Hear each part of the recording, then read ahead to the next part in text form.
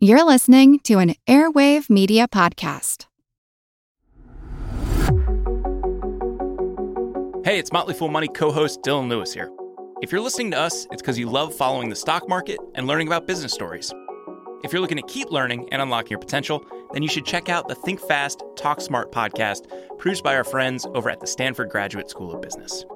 Think Fast, Talk Smart is the Webby Award-winning best business podcast that's received nearly 43 million downloads and is the #1 career podcast in 95-plus countries, so you know it's worth your time. Each week, host and Stanford lecturer Matt Abraham sits down with experts to discuss the best tips to hone and develop your communication skills, from making small talk that leaves a big impression, to keeping your nerves in check while speaking, to being more persuasive. Whether you're working on your elevator pitch or planning an important meeting, strong communication skills are important in business and life in general. That's why you'll hear from pros like neuroscientist Andrew Huberman on how to manage speaking anxiety, as well as speechwriter, best-selling author, and friend of the Fool Dan Pink on how to take risks in your communication, and psychologist Kelly McGonigal on how to harness nervous energy to fuel powerful presentations. All that and so much more available on the Think Fast, Talk Smart podcast. So what are you waiting for? Listen every Tuesday wherever you get your podcasts or on YouTube.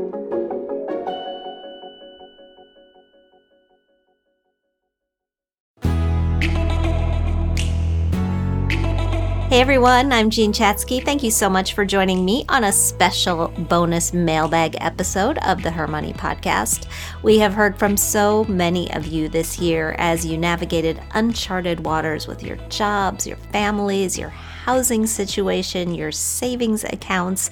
The list goes on and on. And even though this year brought a lot of new financial questions into our scope of consideration, we also know that a lot of the old ones just hang on. And perhaps there is no bigger one than the question of prioritization. Specifically, how best to give life to what are often our two biggest goals: a healthy retirement for ourselves and a successful financial start for our kids. Because the truth is that with college costs soaring, as we heard from Ron Lieber in episode 254, to as much as $300,000, I can't believe I just said that, for 4 years of private tuition, we really can't do all of it. We can't give our kids a fully paid college experience and ensure that our own futures are as secure as they need to be in the vast majority of cases. So what do we do? How do we juggle saving for college and retirement and get it as right as we possibly can?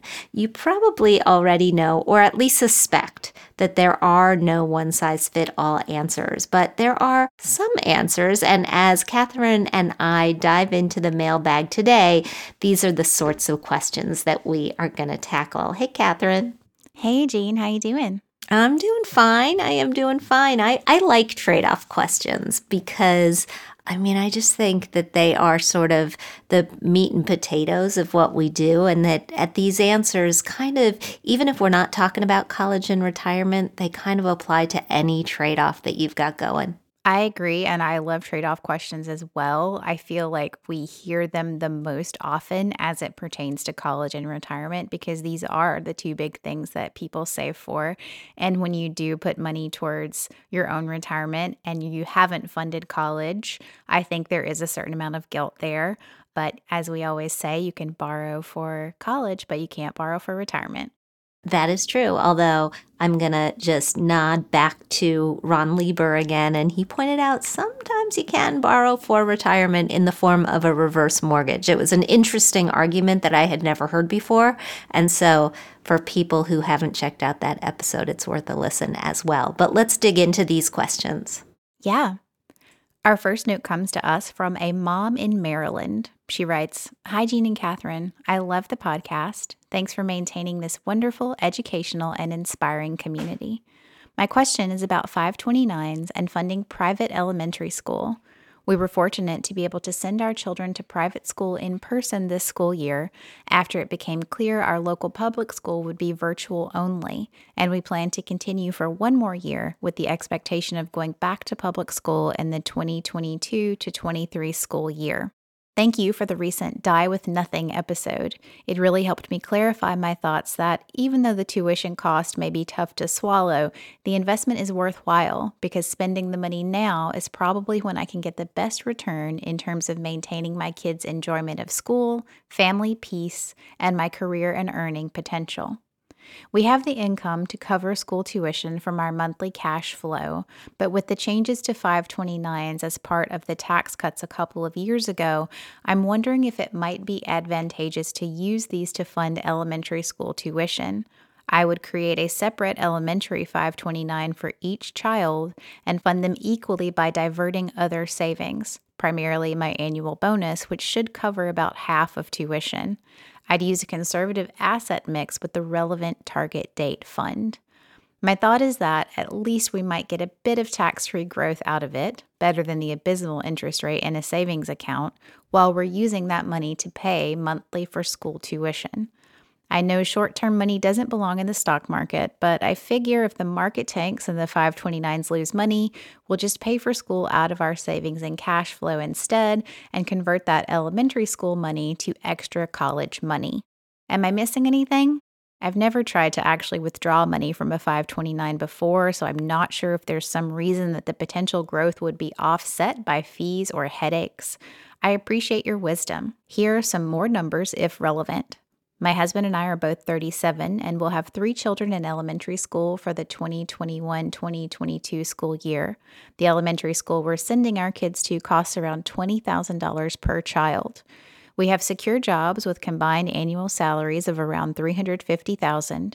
We have about $900,000 in our combined retirement accounts.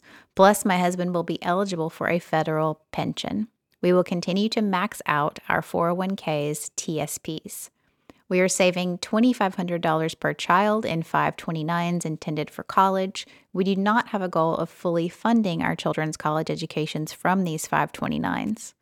Our emergency fund covers 6 months of expenses, and we have long-term investments outside of retirement accounts that we contribute to monthly and are around $300,000.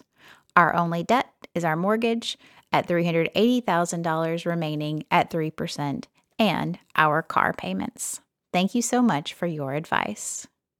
And thank you for laying it all out for me so neatly and in such an organized way. I appreciate it. For people who are not familiar, let me just take a step back and explain what those tax changes are that you were talking about.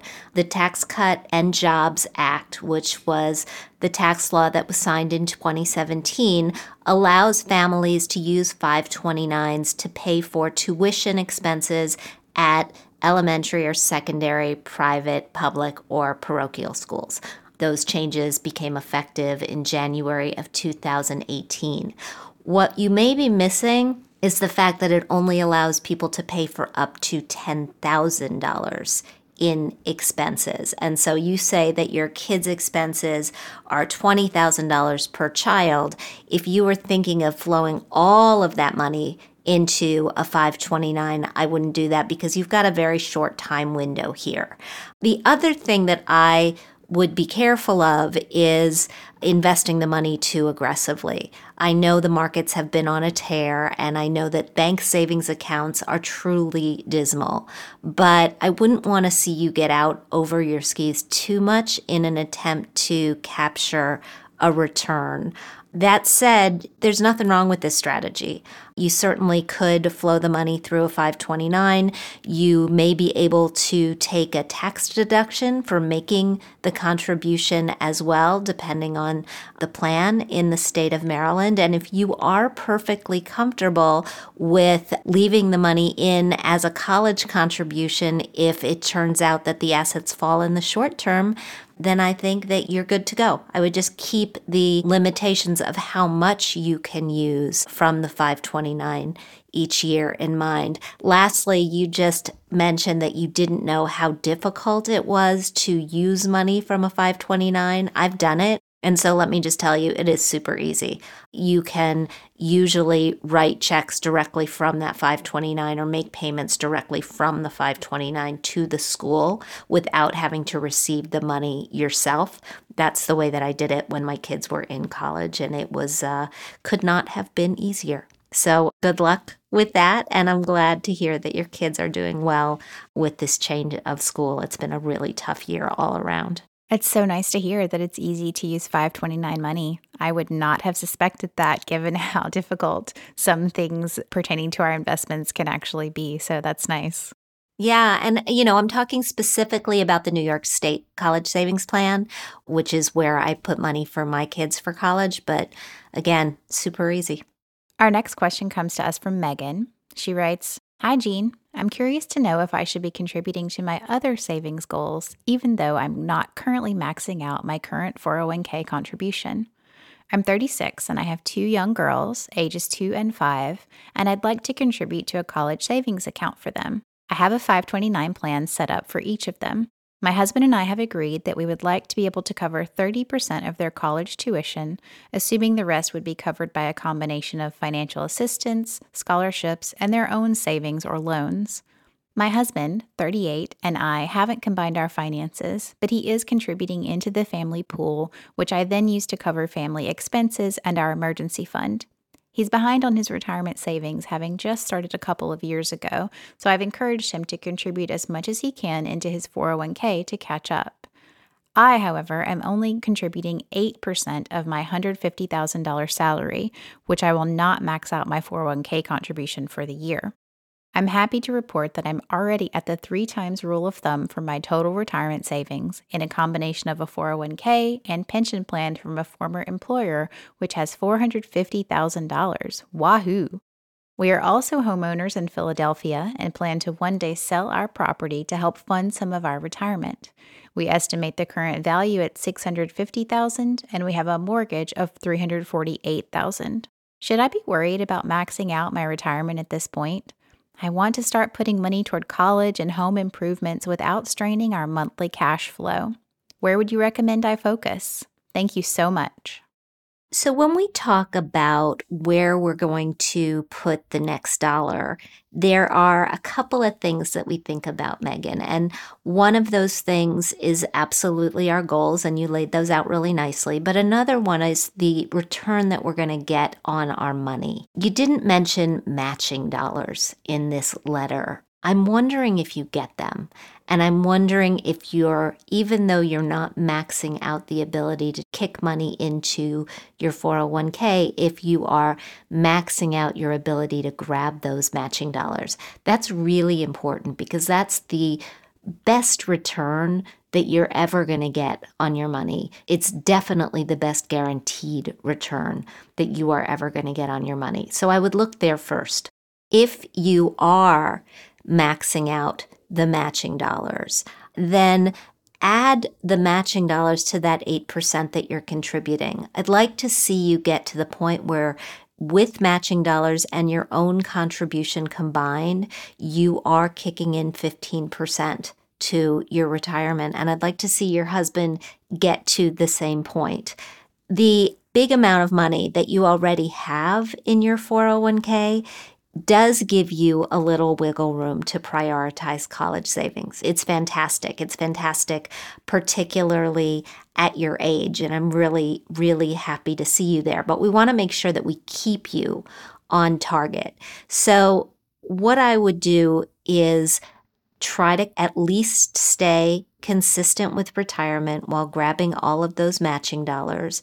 Try to get yourself up to that 15% point, but see if by going through your current monthly expenses with your husband, preferably by sitting down and looking at where all of your money combined is being spent, if you could eke out a small monthly contribution into the 529 plans that you've opened for your young girls. I would also let everybody else in the family know that you have these accounts. Grandparents, aunts, uncles, anybody who asks you, what would your child like for their birthday, should be encouraged to perhaps get them a small gift, but make a contribution to the 529 plan. And you'll be surprised at how quickly that money adds up as well. Love that advice. And I also was going to say that sitting down for a chat with her husband could be really helpful, because I'm all for the separation of finances, but I do think that sometimes if they're too separate, it can lead to some things falling through the cracks. So I bet they're able to come up with some new strategies if they put their heads together. Absolutely. And, even if you keep your finances separate, I think having joint goals is really important, and figuring out how you are separately working toward those joint goals just keeps everybody on the same page. For sure. Hey everybody, it's Jean. If you want to continue unlocking your potential, then you should also check out Think Fast, Talk Smart, produced by our friends at Stanford Graduate School of Business. Think Fast, Talk Smart is the Webby Award-winning Best Business podcast that received nearly 50 million downloads. It's the #1 career podcast in 95 countries, so it's worth your time. Each week, host and Stanford lecturer Matt Abraham sits down with experts to discuss the best tips to hone and develop your communication skills, from making small talk that leaves a big impression to keeping your nerves in check while speaking, to being more persuasive. Whether you're working on your elevator pitch or planning an important meeting, strong communication skills are critical to business. All that and so much more is available on Think Fast, Talk Smart. Listen every Tuesday wherever you get your podcasts or on YouTube. I'm Helena Bonham Carter, and for BBC Radio 4, this is History's Secret Heroes, a new series of rarely heard tales from World War II. They had no idea that she was Britain's top female codebreaker. We'll hear of daring risk-takers. What she was offering to do was to ski in over the high Carpathian Mountains. Of course it was dangerous, but danger was his friend. Subscribe to History's Secret Heroes wherever you get your podcasts. Sure. We are in the midst of our college and retirement mailbag. Catherine, what's up next?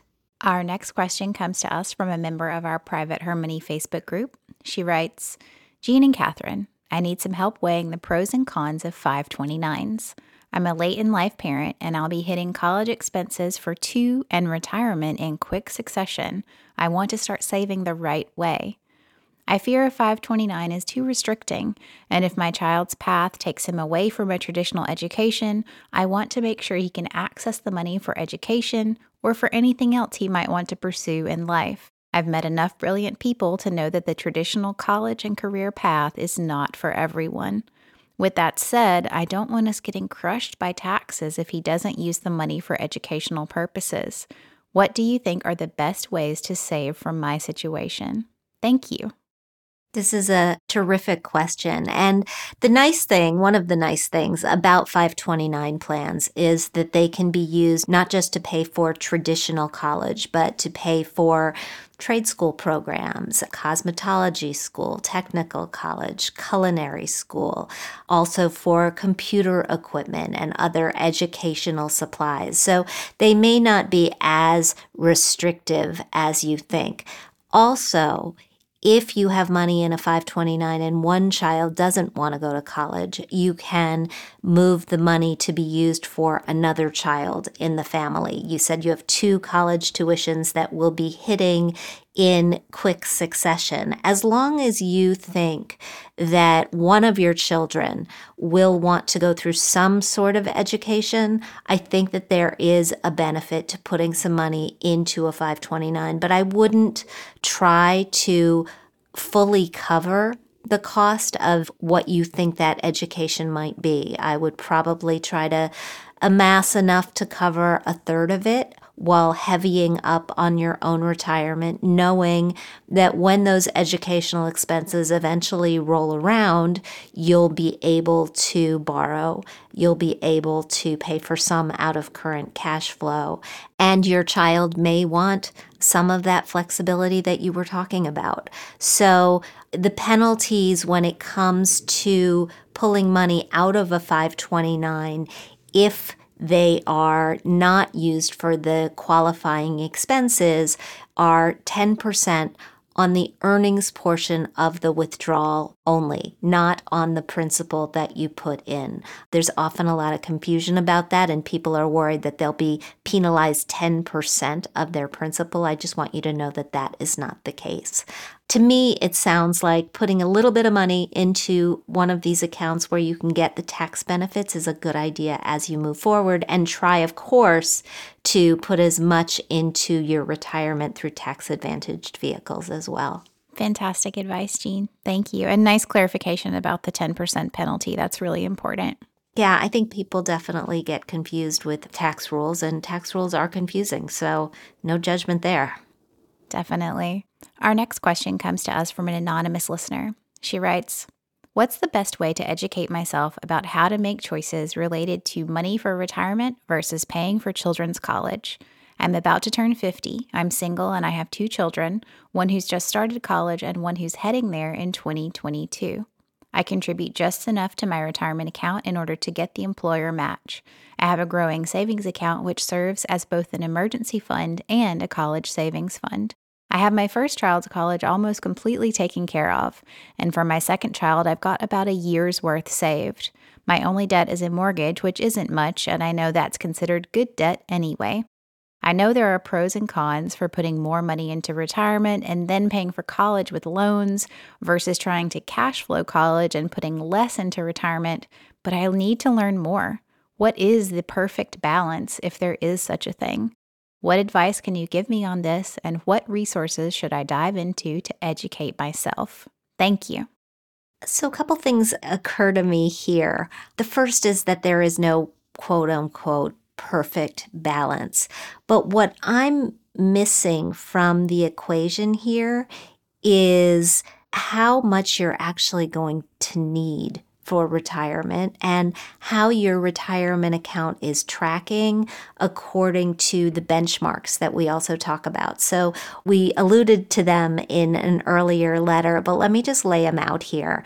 The benchmarks that I like to use, which were developed by our sponsor, Fidelity Investments, say that you should have 1 times your income put away for retirement by age 30, 3 times by 40, 6 times by 50, 8 times by 60, and 10 times by the time you retire. And that money will enable you to replace, for people who earn between $50,000 a year and $300,000 a year, about 45% of your pre-tax income, and when combined with Social Security, will usually give you enough to pay for retirement for 30 years.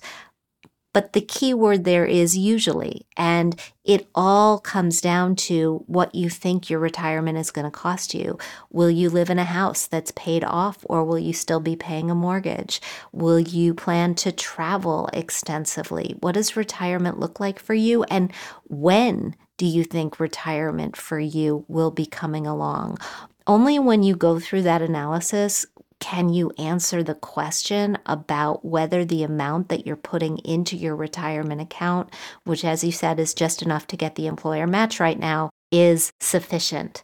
I hope that you filled out the FAFSA and applied for financial aid for your child who's already gone through college, but I want to really encourage you to do it this next time around, particularly when we have 2 children in school. The aid just tends to be a lot more plentiful. And I would also encourage you, for this child who is starting college in 2022, to try to max out merit aid by applying to a wide range of colleges, including to those colleges that really would like to have your child based on the fact that their grades and their scores are in the upper tier of their student population. If you haven't listened to our show with Ron Lieber, please go back and listen to our show with Ron Lieber. It really lays out merit aid, how it works, and how to get it in a very, very clear and, I think, helpful way. So that is the first resource that I would send you to.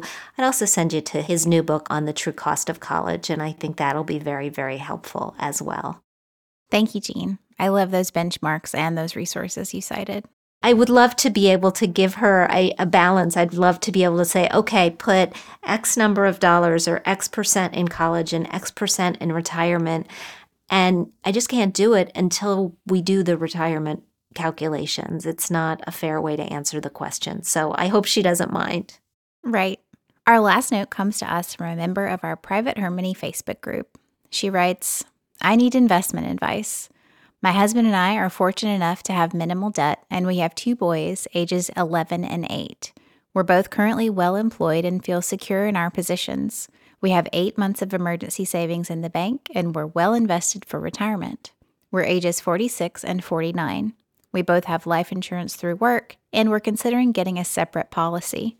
Should we get a whole life policy, or do we do term life insurance and invest in mutual funds? Whole life seems really expensive for a 5% return. I should clarify that our goal isn't to leave a grand estate to the boys, but rather to help them with college and to enjoy our retirement without worry. Thank you so much. It sounds to me like term life is the way for you to go. And here's why. When we buy life insurance and when we approach it as an insurance policy rather than a supplemental investment policy, what we're insuring for is our income. We're basically buying this on the calculation that if something were to happen to us, our children and potentially our spouses who depend on our income would need to replace a certain amount of money in order to raise them and get them through college and potentially pay off the mortgage. But if that analysis sounds right to you, then the goal when you get to the point where your retirement accounts are fully stocked and your kids are launched and the mortgage and college are paid for is that you can drop the insurance. Term life insurance policies, in particular, level premium term life insurance policies, where you get a premium that's going to stay the same for 10, but preferably 20 years, maybe even 30 years, but probably 20 years in your case, is that we'll just drop the policies at that point. We'll be set and we won't need the insurance anymore because our dependents won't need the insurance anymore. Whole life insurance policies are for people in most cases when they're looking at it for insurance who know that they need to maintain that insurance for a longer period of time because their dependents are always going to need the money. So if you had told me, for example, that one of your children was a special needs child, and you knew that you were always going to be responsible for providing a home or some level of support for that child, then I would go down the whole life road. But in this case, it sounds to me like term life is going to be the way to go. The last piece of information that I want to give you is that in 20 years, after this level premium term policy expires, it is going to be expensive if you want to buy additional insurance at that point when you are 66 and 69, or if you go for a 30-year policy, 76 and 79. You should just factor that into your calculations when you're deciding how many years you want that level term policy to be. Thank you for breaking that down, Jean. Sure, absolutely. And I think she knew the answer to the question before she posted it or before she wrote it, because it seems to me like she was leaning in that direction. I totally agree. Yeah, but I think understanding how the cycles of these policies typically work can be a really helpful thing to hold on to. Such a great point. Thank you for the great insight, as always. Oh, well, thank you, and thanks for gathering them, and thanks to all of you guys for joining Catherine and me today on Her Money. Thank you to all of the readers and the listeners for writing in with your great questions, for reading our email newsletters, and for visiting us at hermoney.com, and also for keeping us laughing and inspired in our private Her Money Facebook group. We could not do this without you, and we're so glad that you're with us every single day. If you like what you hear, I hope you'll subscribe to our show at Apple Podcasts. Leave us a review. We love hearing what you think. We'd also like to thank our sponsor, Fidelity. We record this podcast out of CDM Sound Studios. Our music is provided by Video Helper, and our show comes to you through Megaphone. Thank you so much for joining us, and we'll talk soon.